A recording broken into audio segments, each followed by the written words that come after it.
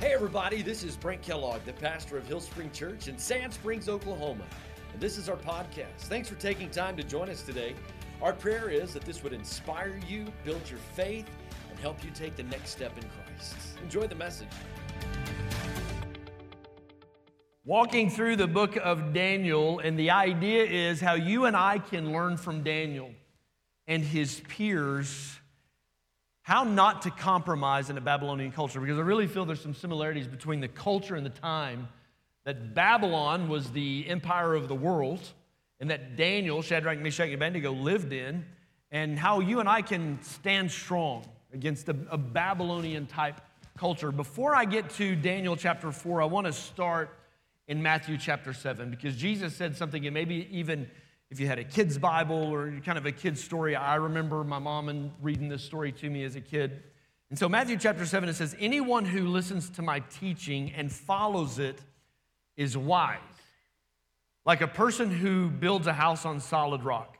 Though the rains come in torrents and floodwaters rise and the winds beat against that house, it won't collapse because it was built on bedrock. But anyone who hears my teaching and doesn't obey it is foolish. It's like a person who builds a house upon sand. When the rains and flood come and the wind beat against that house, it will collapse with a mighty crash. Today we're going to look at what the Babylonian culture was built upon. Like Jesus saying, listen, build your house upon a strong foundation. Build your house upon biblical principles. And the Babylonian culture was built upon some things that I would consider sand. I'm going to use that a lot today. Babylonian sand. Babylonian sand. We've got a lot of blanks to fill in today. If you're a note taker, we're going to kind of walk through that. So I love how he says in verse 24, though, anyone who listens to my teaching and follows it is wise. And so there's some lessons it would be best we learn without having to go through the pain of it. Some lessons it would be best to learn because Dad said, I wouldn't do that, or the teacher said, here's how this works, or the coach said, or what have you. So I shared this story with the students a couple of weeks ago, so for some of them, it'll be a repeat. But when Landon was little bitty, he was about 4, and man, he was a busy kid. Whew, he was up into everything. And one day, Jerry was upstairs, and she was ironing. So Matt, this is an iron. We use this to get wrinkles out of clothes. It's really, never seen one?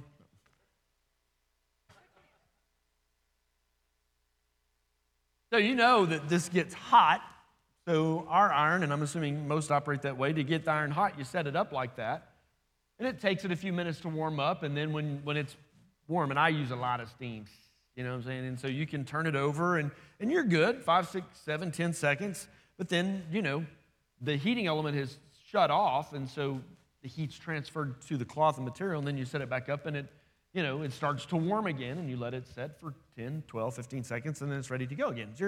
Jerry was upstairs ironing. I was in the room at the time, and Landon was just hovering. Like, he's just here, there, like, he just everywhere.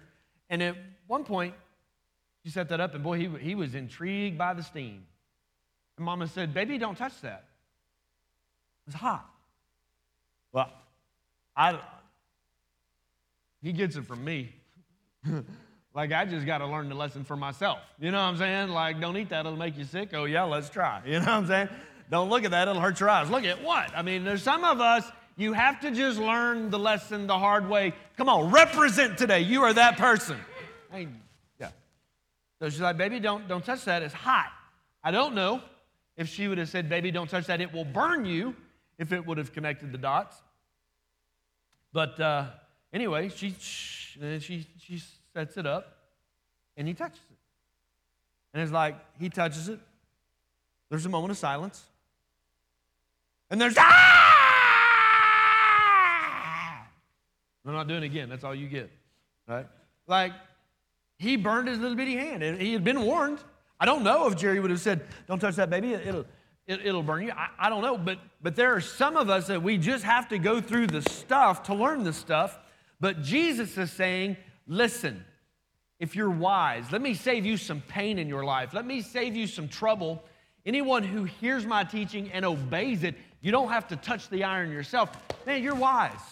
You're actually like building your house on a rock foundation instead of building it upon sand. Today would be one of those lessons. Let's learn from someone else. Let's not touch the iron and figure it out by ourselves. Let's learn from a person who has gone before us about the damage that pride will do in our life. Just like last week, the passage does a really good job of telling the story. So I'm gonna read a lot of verses. There's like 24 verses, and that's part of what you do when you read these historical passages. You just read. So Daniel chapter 4, and I'm going to start at verse 1, and then I'm going to kind of skip selectively, and I'll explain as we go. So if you're following along, I'll holler out bingo numbers so you can keep up with me. So, all right, Daniel chapter 4, verse 1, it says, King Nebuchadnezzar sent this message to the people of every race, nation, and language throughout the world, and he says, peace and prosperity to you. I want you all to know about the miraculous signs and wonders the Most High God has performed for me. How great are his signs, how wonderful his wonders. His kingdom will last forever, his rule through all generations. All right, so Daniel 4 is off to a good start. I mean, we've the last several weeks, we talked about King Nebuchadnezzar and his relationship with God from the dream about the statue, and then Shadrach, Meshach, and Abednego being thrown into the fire, and at the end of that, him giving praise to God. So he starts Daniel chapter 4 with, hey, peace and prosperity to everybody. Listen, let's talk about the Most High God, all right? So now, let's see what happens. Verse 4. I, Nebuchadnezzar, was living in my palace in comfort and prosperity. History tells us they did not have flushing toilets. I don't know how you call that comfort and prosperity, but that's what the brother's going to say anyway, all right? But one night I had a dream that frightened me. I saw visions that terrified me as I lay in bed. So I issued an order calling in all the wise men of Babylon so they could tell me what my dream meant. Sounds familiar. When all the magicians, enchanters, astrologers, fortune tellers came in, I told them the dream, but they couldn't tell me what it meant. The first time that he had a dream, he brought all those people in, the magicians and enchanters and all that, and he's like, I need you to tell me what I dreamed, and then I need you to tell me what it means. But this time he's like, let's just skip the first step. I'm going to tell you the dream, and then you can tell me what it means. I want to point out, when we read through this dream, really not that hard to figure out. And so I'm not sure as if they couldn't interpret the dream, and that is probably what happened. That God probably blocked their ability to kind of decipher what's going on. But I think there's also, they lacked the boldness to tell the king probably what he didn't want to hear. But Daniel had a God-inspired boldness to stand against the Babylonian culture that he lived in. Somebody ought to say amen. All right, so verse 8. At last Daniel came in before me, the king, and I told him the dream. So keep in mind, Daniel's Babylonian name, they changed his name to Belteshazzar, and his street name is Shazi, right? Okay. Now, the king is going to tell Daniel his dream. So I want to jump to verse 19, because the king tells Daniel the dream, and then Daniel retells the dream back to the king, but he adds the interpretation. So just for the sake of not reading 40 verses this morning, I want to jump to verse 19, and let's just read what happens in the dream, but it's Daniel talking back to the king, is like, okay, well, here's what you dreamed, and so on and so forth. So, verse 19, upon hearing this, Daniel, also known as Shazi, was overcome for a time.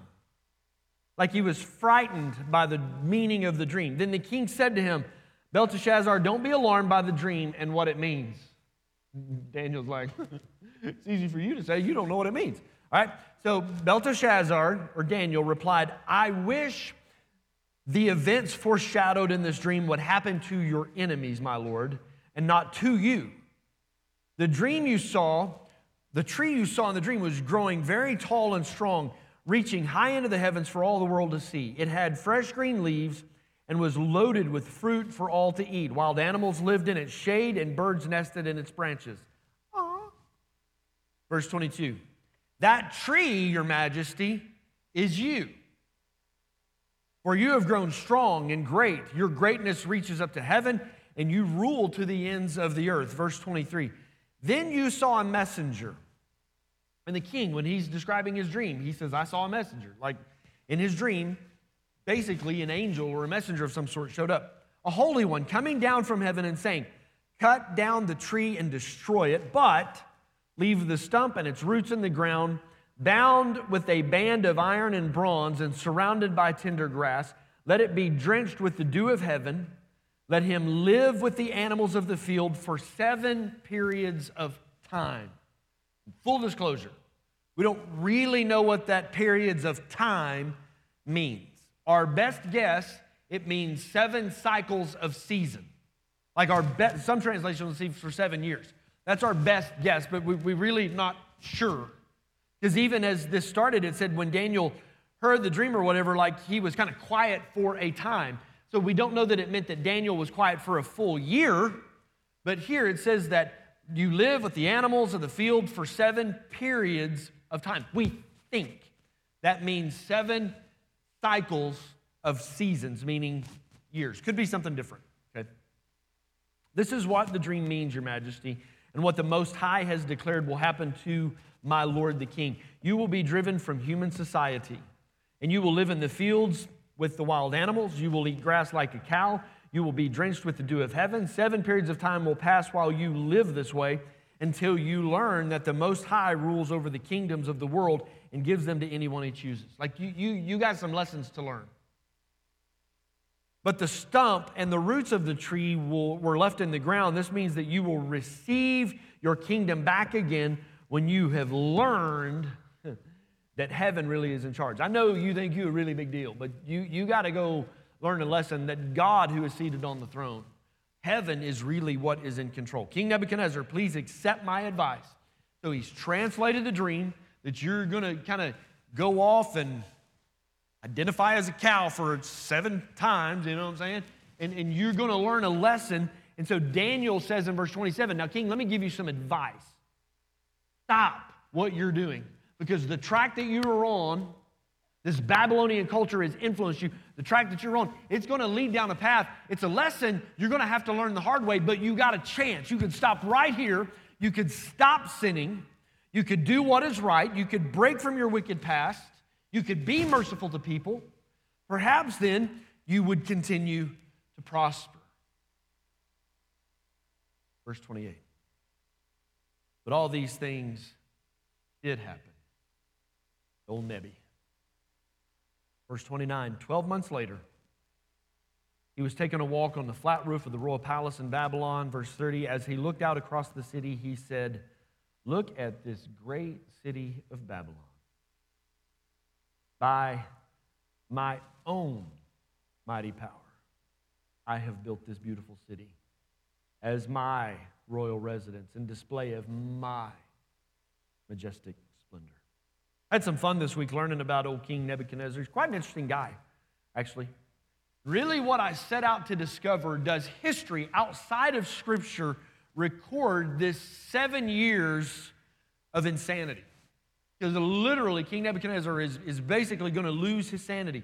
He, as the Bible tells it, he's going to go out and he's going to live out in the fields. If you were to keep reading that description, his hair is going to be all like just crazy and look like feathers of an eagle. Like I was looking in history, does anywhere else in history record this about Nebuchadnezzar's insanity? So I'm going to geek out for just a second on history. All right? Prior to the Babylonian Empire, the Assyrians, or what would be modern-day Syria, okay, the Assyrians, they were kind of the bully in the neighborhood. They were a big, strong empire. They didn't reach to the heights that the Babylonians did, but the Assyrians were kind of the big dog in the neighborhood. And Nebi's father, his name was Nabopolassar. Nabopolassar, he raised up an army, a Babylonian army, and he defeated the Assyrians. And Nebuchadnezzar was his firstborn son. He was the legit heir to the Babylonian throne. But at an early age, Nabopolassar, he sent his son off to be the high priest of a temple to one of their goddesses in the town where they were from, the town in Uruk. Okay? And so at a very early age, Nebuchadnezzar was put in kind of a spiritual role. Then his father moved him into the military, actually made him a leader in the army. We don't know if he was a general. We assume he was a higher ranking official. And he actually was a part of the army that destroyed the Assyrians. But he didn't really like war, as history kind of puts together. Military battles, even though they were ruthless and destroyed a lot of people, that wasn't really what he enjoyed. That wasn't his strength. So in ancient times, when a new dynasty or a new empire or a new king would take power, they wanted to ensure that their legacy was the one that was remembered. They wanted to ensure that their legacy was the one that built the city. Their legacy was recorded as the greatest in history. So a very common practice in ancient history is that when a new king or a new empire or a new lineage, if you would, they would come to power, it was very common practice that they would destroy any history, any records, any monuments that the previous king or previous kingdom that had gone before you, they would destroy them, okay? So it meant they destroyed statues. It meant they destroyed records that talked about previous empires. King Nebuchadnezzar knew this, okay? And one of the things you discover about King Nebuchadnezzar is that he really liked to build stuff. I mean, he was an ancient Minecrafter. I mean, he really loved to and construction and building was kind of his thing. I want to put a picture up now that is still a structure that he built.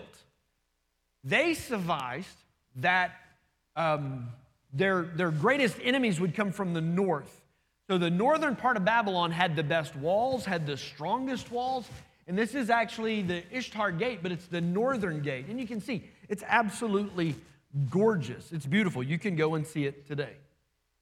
He also constructed what many believe to be one of the 7 ancient wonders of the world. Okay, so let me explain what happened there. Do you remember last couple of weeks we've had this statue that comes from the first dream? And the statue represented the kingdoms that were to come. And if you were here the week that we unpacked this, you see the kingdom that would follow him would be the Medo-Persian.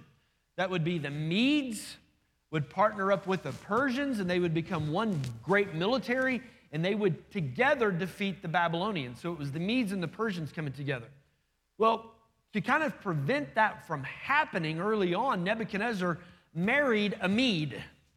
He married a Median princess, and he moved her to Babylon. And so the story goes that she greatly missed her home. Where she lived was nothing like where she grew up. She grew up in kind of a mountainous area that had lots of trees and lots of vegetation and stuff. So he did his best in Babylon to recreate her homeland.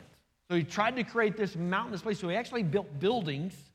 And then on those buildings, he would just build these beautiful patios in what became known as the Hanging Gardens of Babylon. It's one of the 7 ancient wonders of the world. And there's a lot of just discussion about did he really build it? Who built it? Some think the Assyrians built it. But a lot of credit goes to Nebuchadnezzar for building the Hanging Gardens of Babylon. Matter of fact, one historian visited Babylon 100 years after Nebuchadnezzar. And he described the city as still just immaculate and beautiful and breathtaking. Since Nebuchadnezzar knew whoever came after him would attempt to erase his legacy and destroy any monument that he would build or destroy any records about him, he had a system of stamps that were made.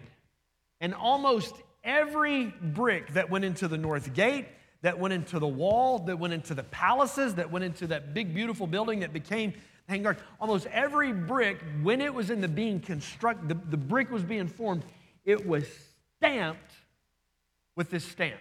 All right, let me stick that up there. And that is actually a brick, and there are lots of them. And this is what that stamp reads. Nebuchadnezzar, king of Babylon, supporter of Esagila and Ezra, exalted firstborn king of Nabopolassar, king of Babylon. Almost every brick they constructed bore his name and the name of his father. Okay? To this day, there are bricks with that inscription because he wanted to overwhelmingly secure his legacy. Like if a new king was going to come in, he'd have to tear down the whole city because Nebuchadnezzar was stamped everywhere. So I set out to see the 7 times, the 7 years of Nebuchadnezzar's reign, where he literally loses his mind. Does history tell this story outside of Scripture? What I found was something very similar happened to one of his grandsons while he was king. Because Nebuchadnezzar's son would take over, then his grandson would take over, and while he took over, he also lost his mind for almost a decade. and did what Scripture says his grandfather did. And so some people are saying that, well, Daniel was kind of prophesying that would happen, and we're not sure if King Nebuchadnezzar lost his mind or whatever. What I discovered about old King Nebuchadnezzar was the first 10 years of his reign were very well documented. Lots of record, a lot of history, okay? He ruled for 43 years. And what history records about him, there is actually a decade of history missing from his story, okay? It was very common for kings to build great monuments to their success. They would win a battle, they would build a monument to that. If something significant happened, they would construct statues to commemorate great victories and accomplishments. But the negative stuff, the stuff we don't talk about, they didn't build monuments to that. Like there's no monument to the fact that King Nebuchadnezzar lost his mind for 7 years. We didn't even write it down in history because we want to portray our legacy in the brightest and best way possible. And then one day there was this rare find in a British museum, a Babylonian cuneiform tablet. And in 1975, a guy by the name of A.K. Grayson did his best to decipher what it said and publish what it said. The tablet is very broken, and not every line can be read, but these are some of the lines of significance. You can Google this, okay? I even gave you the number up there, BM 34113, all right? That's some of the things that it says. And we believe this gives enough evidence that there was a time in Nebuchadnezzar's life that he had this exile of insanity. The tablet says, Nebuchadnezzar considered his life of no value to him, and Babylon speak of bad counsel to evil Marduk. Okay, just random lines, but evil Marduk was actually his son. We believe who reigned as a regent while Nebuchadnezzar was in his exile of insanity, but they're saying he didn't do a very good job. Like he gave bad advice. He does not show love to son and daughter, family and clan do not exist. Meaning there was a time in Nebuchadnezzar's life that he didn't care for his family, he didn't care for his kids, whatever. There's a line that says his attention was not directed towards promoting the welfare of Isagala and Babylon, meaning he just didn't care. Like he didn't care about Babylon. And then it says he praised to the Lord of Lords, he raised his hands in supplication. A lot of lines are missing, kind of hard to put together, but what old A.K. Grayson discovered, there is evidence here that backs up Daniel's story that for a time, King Nebuchadnezzar lost his mind. It's the exile of insanity. God warned him. God warned him through a dream. Daniel chapter 4, verse 29. 12 months later, he was taking a walk on the flat roof of the royal palace. Verse 30, he looked out across the city and he said, look at this great city of Babylon. By my own power, I have built this beautiful city. My royal residence to display I.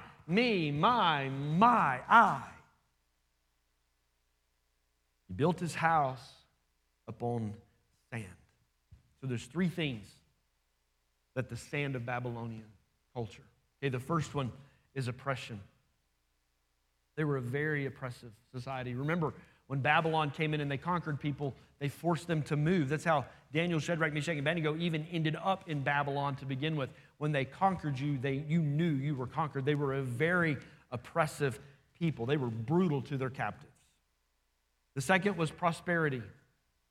The story even stated it back in the beginning. I, Nebuchadnezzar, living in my palace in comfort and prosperity. Okay, so you got oppression, you got prosperity, and you have pride.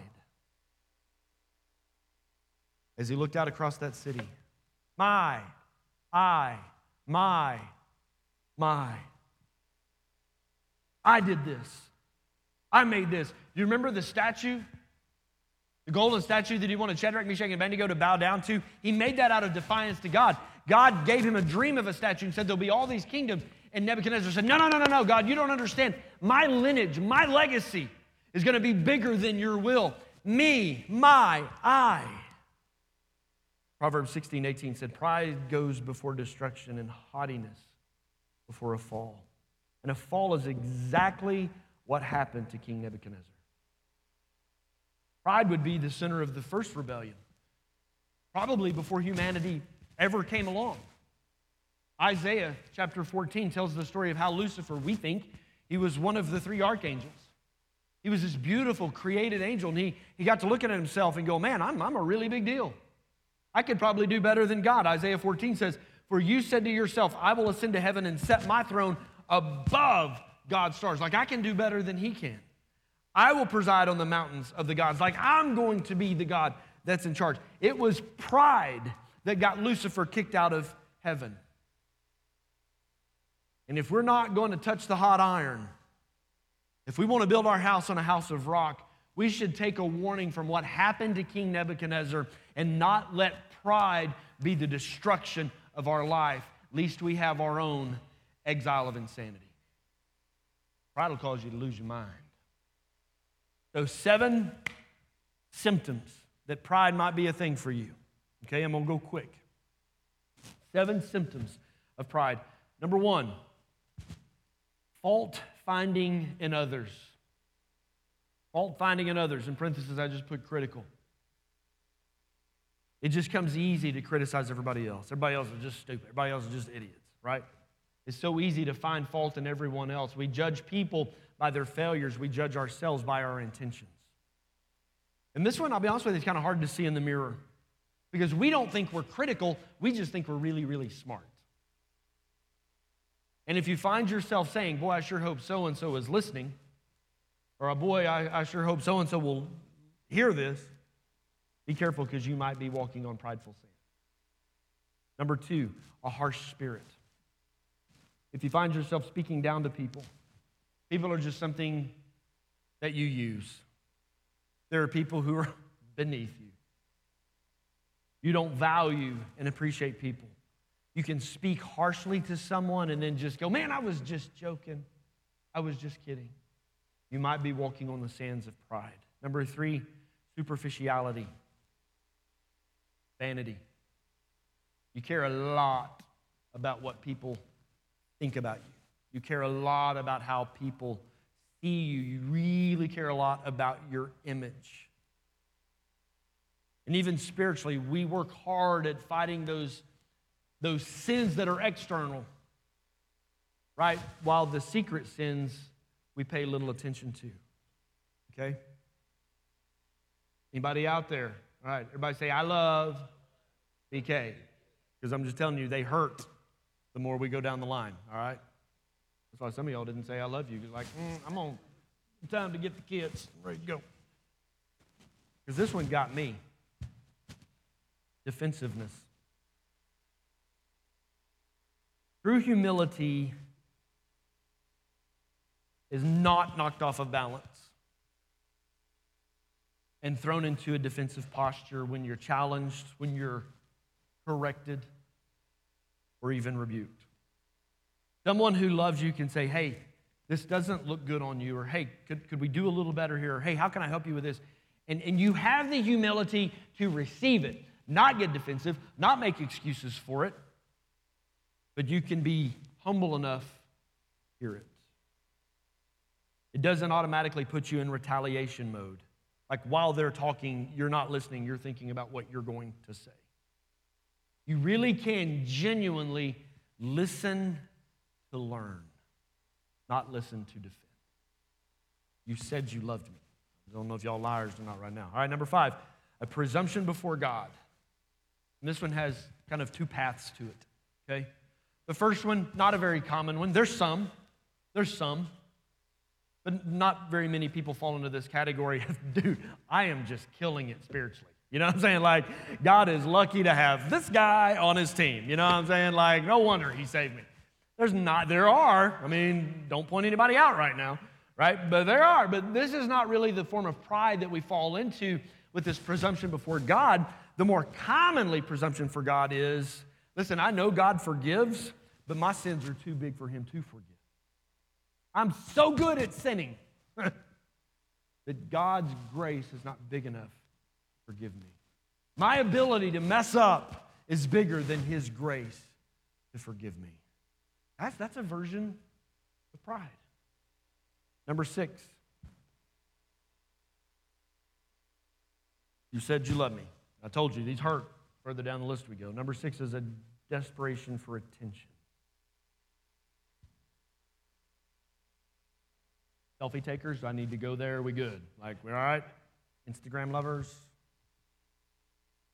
Pride is starving for attention so that when you're in a conversation, you dominate the conversation. Or maybe it's a way of you can't find a way to say no because I need people to need me. I need people to like me, so I'm going to say yes. If I kill myself doing it, I'm going to say yes. Or I need to be the hero, or I need people to celebrate me. That is a form of pride. If you wish for a better spouse, if you wish for a different marriage, that's a form of pride. If you need to drive the right car, have a bigger house, have the right title at work, saying, when people see that, then they'll admire me. That is walking on the sand of pride. And lastly is neglecting others. You prefer some people over other people. Like we give honor to people that have earned the honor.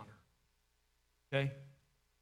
We're thrilled when people of power acknowledge us, when they see us, when they actually want to know us, right? We'll pass over the weak. We pass over inconvenient people because they don't offer me much. They just offer me inconvenience. And neglecting others is a form of pride. I could probably keep going, but I feel like I've wounded myself enough. I need to stop right there. Babylon was built upon the sand of oppression, prosperity, and my kingdom, my great mighty pride. So Neb has this dream, and Daniel pleads with him to change course. King Nebuchadnezzar, please accept my advice. Stop. What you're doing is going to cause an exile of insanity. Stop sinning. Do what's right. Break from your wicked past. I love this. Be merciful to people. Like you're living in comfort and plush and prosperity, and there are people within blocks of your palace that are suffering because of your oppression. Perhaps if you change your ways, then perhaps God will allow you to continue to prosper. Don't touch the iron, it will burn you. Build your house upon a rock. King, learn from what God wants to tell you, but old Neb's just like me. He's got to reach up and touch the iron and feel it for himself. 12 months later, all these things did happen. What's the cure? What's the prescription for pride? We talked about the symptoms. Now let's talk about the cure. How do I stay away from the sands of Babylon? Number one is confession. And pride is kind of hard to see in the mirror. It just is. It's just kind of hard to see in the mirror.